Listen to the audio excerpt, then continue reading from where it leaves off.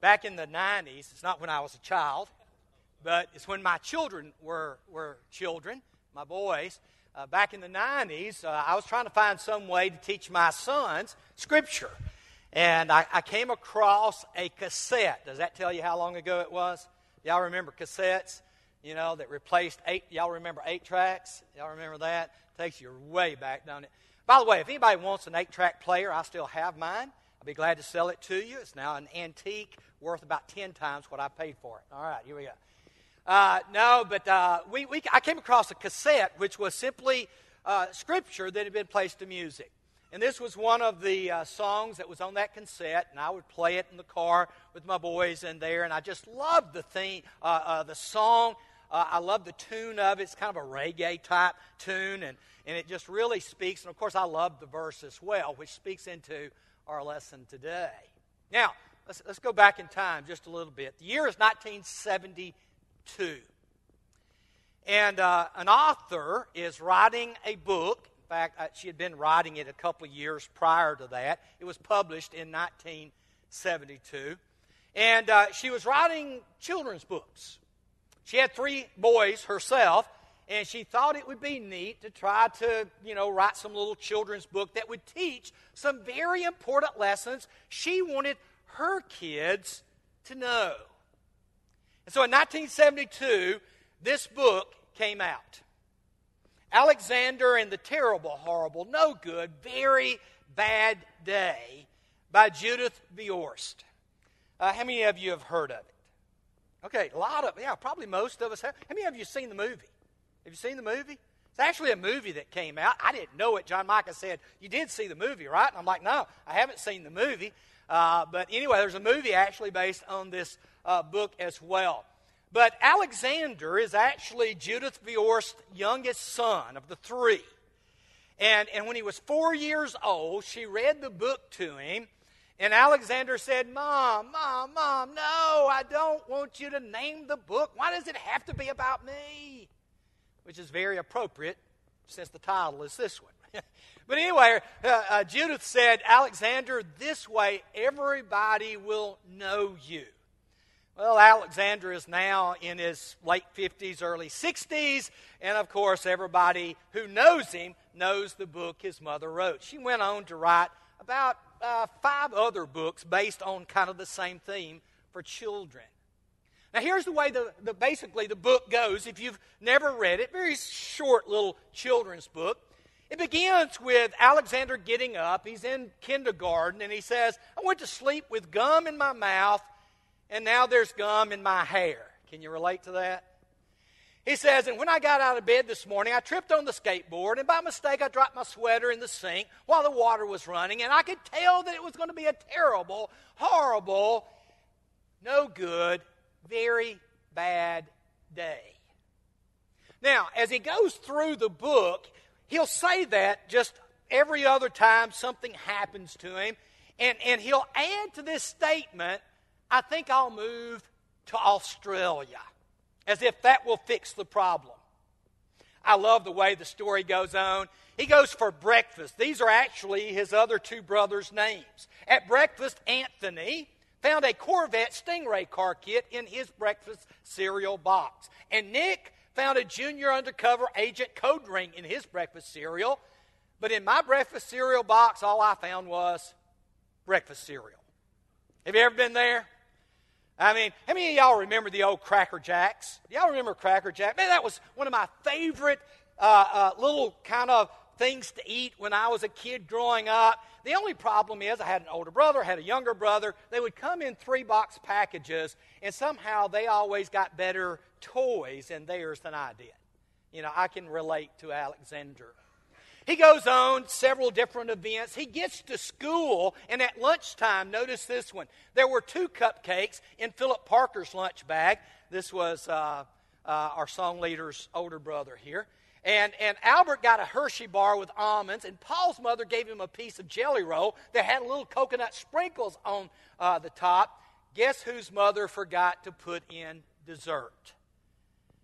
I think I'm going to have a terrible, horrible, no good, very bad day. Well, he gets out of school, he goes to the dentist, and guess who's the only one with a cavity? You know, and the dentist says, you come back next week and we'll fill that cavity. And he says, I think I'm going to move to Australia. And then he goes home, and I love what he says when he gets home. There were lima beans for dinner. I hate lima beans. And there was kissing on TV. I hate kissing. He then goes to the bath, take his bath, and the bath water is too hot. He gets soap in his eyes. His marble goes down the tub drain. He then has to wear his train pajamas. He hates his train pajamas.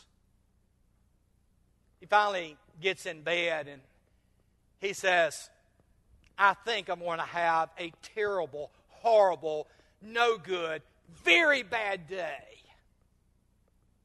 And Mom says, some days are like that, even in Australia. The book of Job tells basically the same story, just not in the children's version. And so does the life of David. David is going to find himself in today's text in 1 Samuel, where if he had known the phrase, I'm sure he would have been muttering in Hebrew somehow, I think I'm having a terrible, horrible, no good, very bad day. David, in our text today, follows up after an incredible, fantastic start to his life. I mean, he had been anointed by the great prophet Samuel. You see it up there in the left-hand corner. He had been brought into King Saul's service as a lyre player. And of course, shortly after that, he goes out and he kills Goliath. And after killing Goliath, all at once he is projected into the very top echelon of Israelite society. He gets command of his own military unit. He marries the king, Saul's youngest daughter, and life looks great. And then something happens. 2 weeks ago, we looked at how that as he is trying to figure out what to do after this bad thing happens, he goes to the tabernacle. And the end result is 85 priests and an entire village gets wiped out. We looked last week as John Micah went to the psalm that described that, about this chief shepherd named Doeg that he saw there that ended up being one of the most wicked men in all the Bible. But then we come to an incident in David's life that Psalm 34 is written about. What's fascinating is there's actually 2 psalms among the 150. Think about that. Out of 150 songs, 2 of them are dedicated to the event we're going to look at today.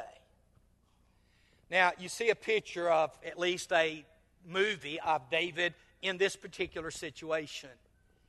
And if he looks kind of crazy right here, it's because he's in a situation where the only thing that's going to help him is crazy in God. Now, to understand the text, we need to go back and we need to begin at a very different point in time. You have this song, 1 Samuel 19. It's where David has now gotten to kind of the peak of his popularity. He and Saul and the army had gone out. Once again, his unit was very victorious. And as they're coming back to Gibeah, the capital, all at once, all the young women came out from all the towns of Israel to meet them. And of course, they're singing the song. Have you ever had a song that you got in your mind and you couldn't get it out? Blake, I hate when that happens. I mean, it just plays over and over, especially if you go to bed and it's still there. I mean, you can't go to sleep. And if there was ever a song that got in someone's head, it was this song that got in Saul's head. Notice the words here. Saul has slain his thousands, and David his tens of thousands.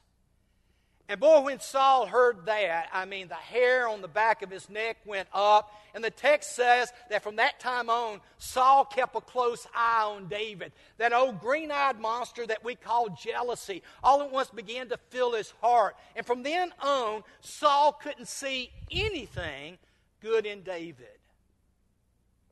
David's married his daughter, Michal.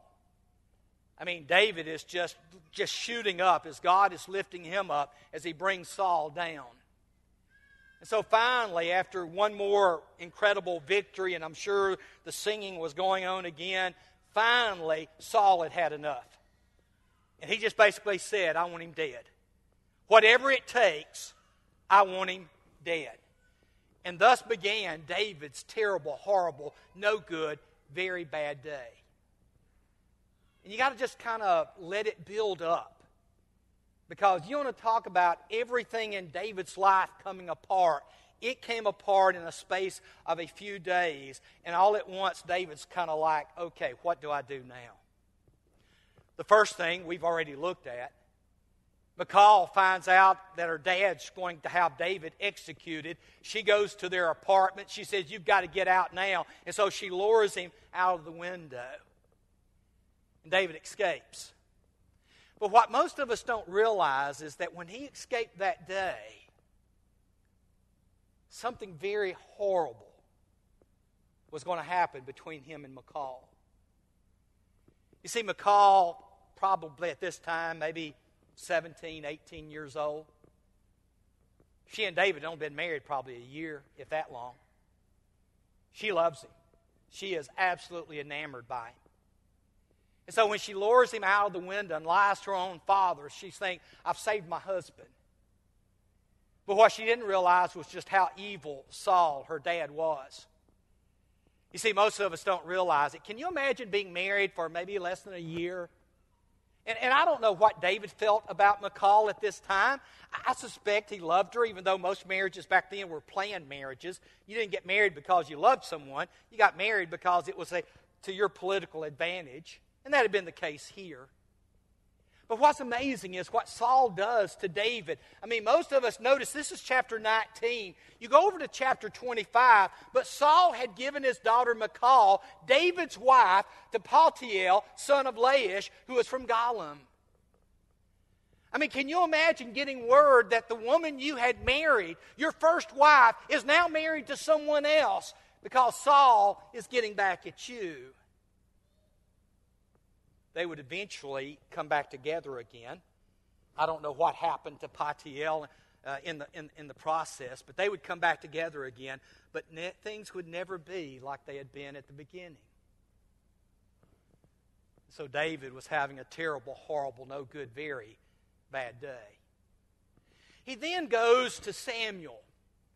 And Samuel had been the one who had anointed him 4 or 5 years earlier. And he's thinking, surely the great judge of Israel will be able to help me. And he goes to him and he tells him everything that Saul had done. The only problem is Samuel's very, very old. Have you ever had a mentor?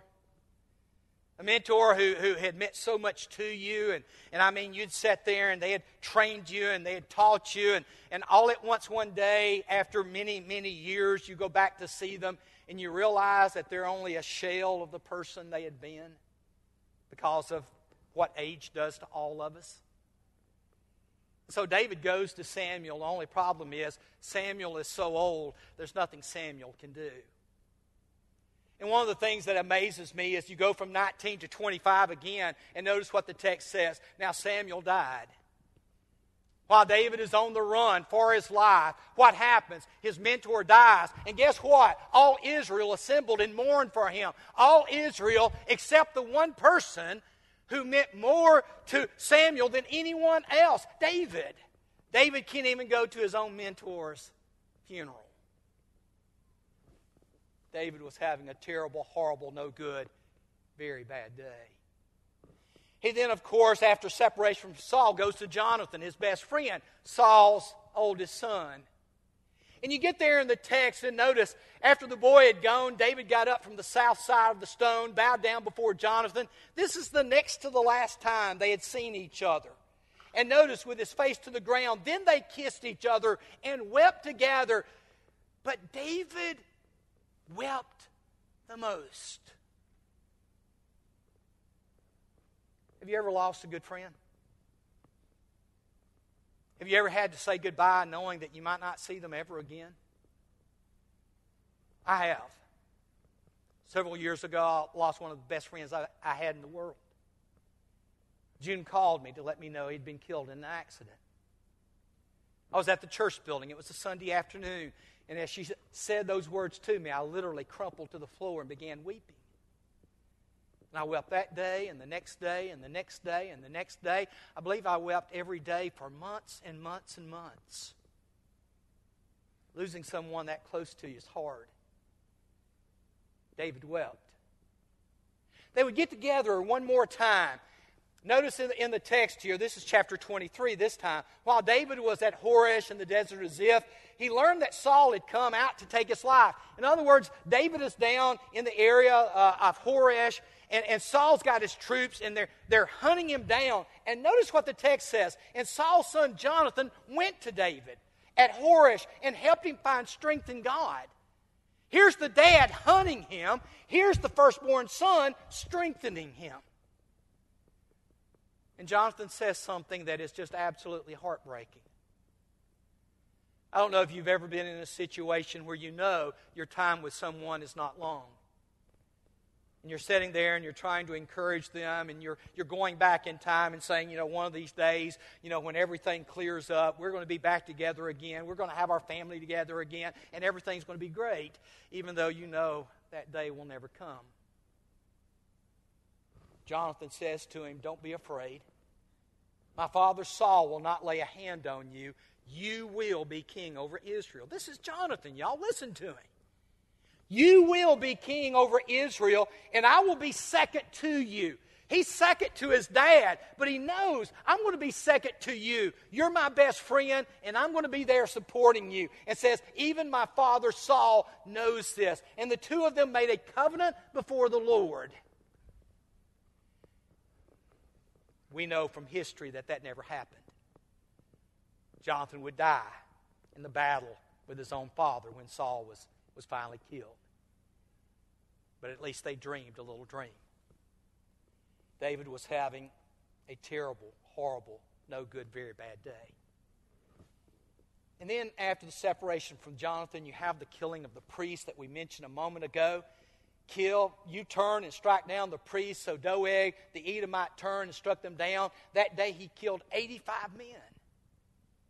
All with the exception of one who came to David. And David says to Abiathar, that day when Doeg the Edomite was there, I knew he would be sure to tell Saul, I'm responsible for the death of your whole family. Once again, a terrible, horrible, no good, very bad day. And now David's stuck. What do you do when every leg that holds you up has been cut out from under you? Where do you go? Jonathan's gone. Your wife's gone. Your country's gone. The priests are gone.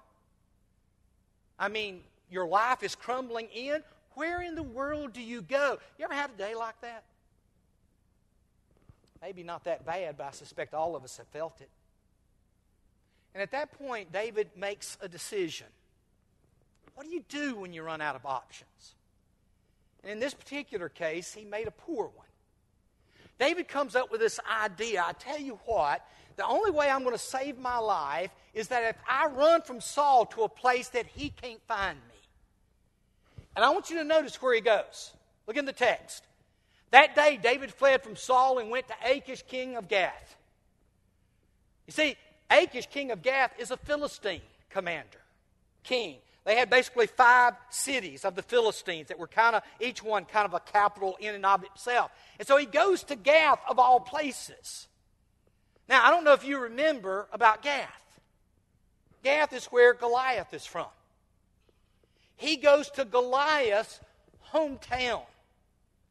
And even worse, if you read back in the text, guess what he's got strapped on his side? He's got Goliath's sword. Now you say, what in the world was David thinking to go to, of all places, Gath, the enemy capital, with Goliath's sword strapped to your side? David, what are you thinking? And the answer is, he's not thinking. That's the problem. So he gets there, and you want to talk about a terrible, horrible, no good, very bad day. Now he has it. What do you do when you run out of options? You make poor decisions. That's what you do. And that's what David did. And notice when he gets there, the people in the city of Gath looks and they said, "Isn't this David, the king of the land? Isn't this the guy who killed Goliath? Isn't that Goliath's sword on his side?" I mean, no, they didn't have wanted posters back then. If they had, David would have been the number one on the Philistine post office, okay? But they didn't have that. They didn't have cell phones. They didn't have instant access. And guess what? Everybody back then, at least all the men, they wore big beards. I don't know, have you noticed lately that with these masks on, if you meet someone in Walmart or Kroger or Publix or wherever, that you're sitting there looking at people going, "Is that who I think it is or is it not?" If you haven't experienced that, you haven't been out enough.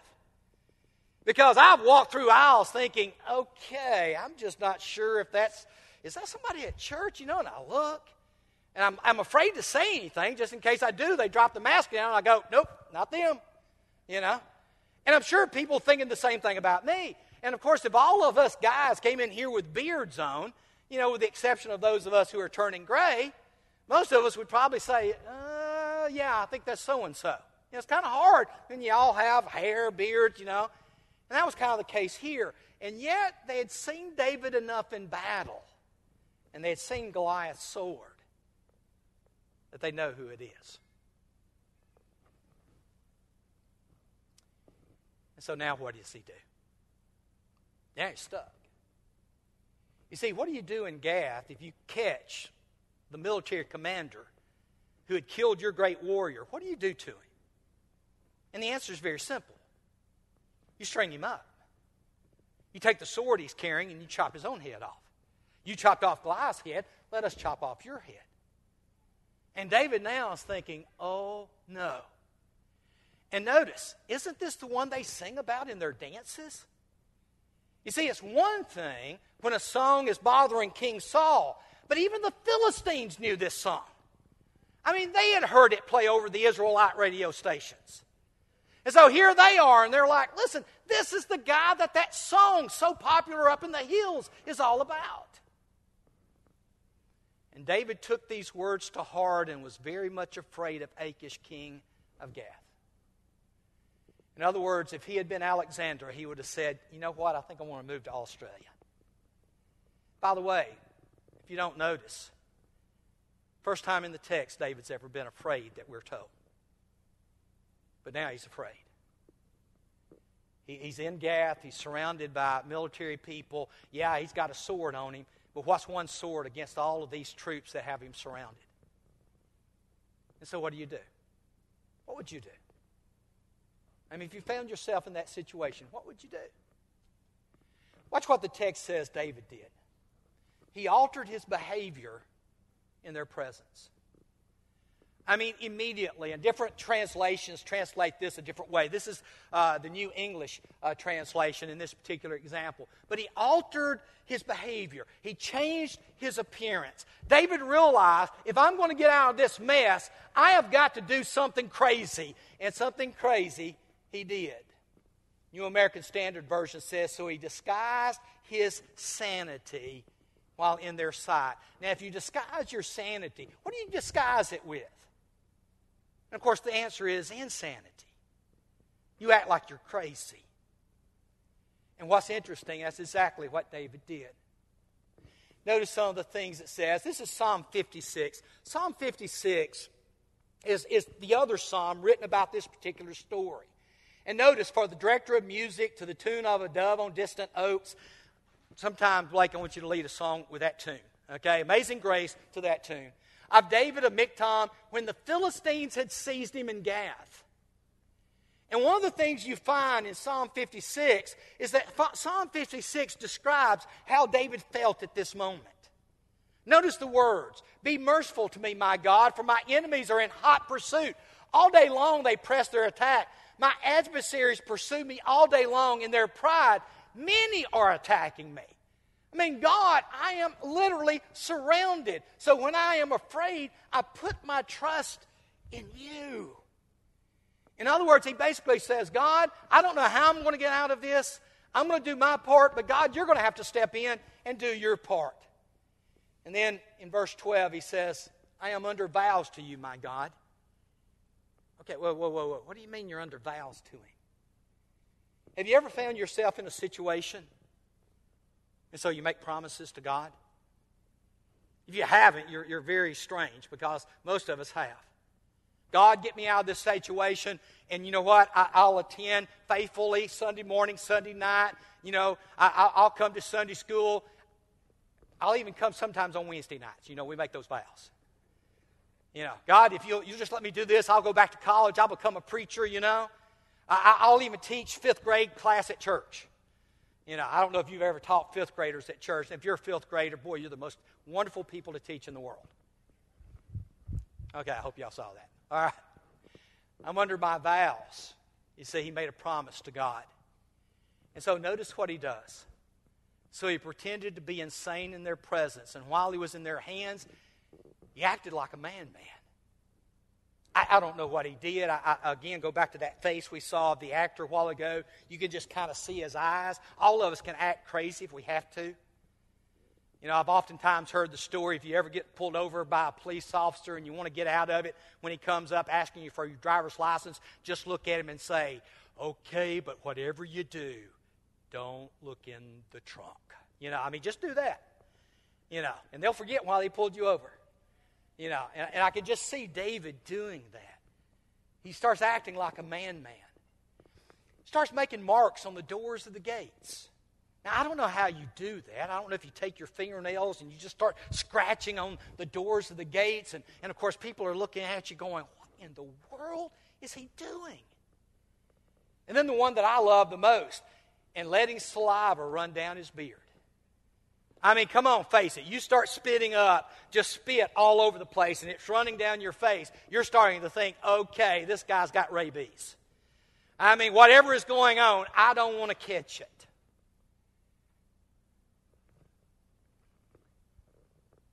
And it's that at this point that his trust in God pays off. Achish looks at him and says, don't I have enough madmen here at Gath? You're bringing me another? Get him out of here. And evidently they drugged David outside the city. I can't believe that he kept Goliath's sword, but they drugged him outside the city. They threw him out, and he was able to escape. And I love his final words. I will now present my thank offerings to you, for you have delivered me from death and my feet from stumbling, that I may walk before God in the light of life. Now I want you to notice two incredible things here. He had stumbled. David had made a horrible decision. But you know what? What we need to remember as Christians is this. When you're having a terrible, horrible, no good, very bad day, God's still there with you. Even when you make bad decisions, God is still there with you. Now, I'm not talking about sinful behavior. David going to Gath wasn't a sin. It was just a bad, foolish decision. But you know what? God even works through our sins. You think of Peter's terrible decision to deny the Lord 3 times. And what did Jesus do? He took that and he restored him and he made him into the most powerful apostle as the church began on the day of Pentecost. I mean, what a man of God he was. And that's the promise we have of God today. And so I don't know where you are in your life. I don't know what you're going through. I don't know what terrible, horrible, no good, very bad things are happening to you. But I know the only one that can make a difference in our lives, and that's God. And I hope, like David, that we'll all turn to Him and put our trust in Him. The invitation of God is always available. So anytime you have a need, please let me know, let any of our elders know. We'll be glad to assist you in your walk with God. If you would, let's pray, and then we're going to sing that last song one more time. Let's pray. Father, thank you. Thank you for this wonderful story of David. Story, Father, that when we get to the end of our ropes, when, Father, we're at our wits' end, that, God, you're always still there. And that, Father, as long as we put our trust in you, we know that there will be delivery that will come. Now, Father, it may be in this life, it may be in the next life. But, Father, we know that you're always there for us. And for that, we simply say, thank you. Let's please stand as we sing this last song.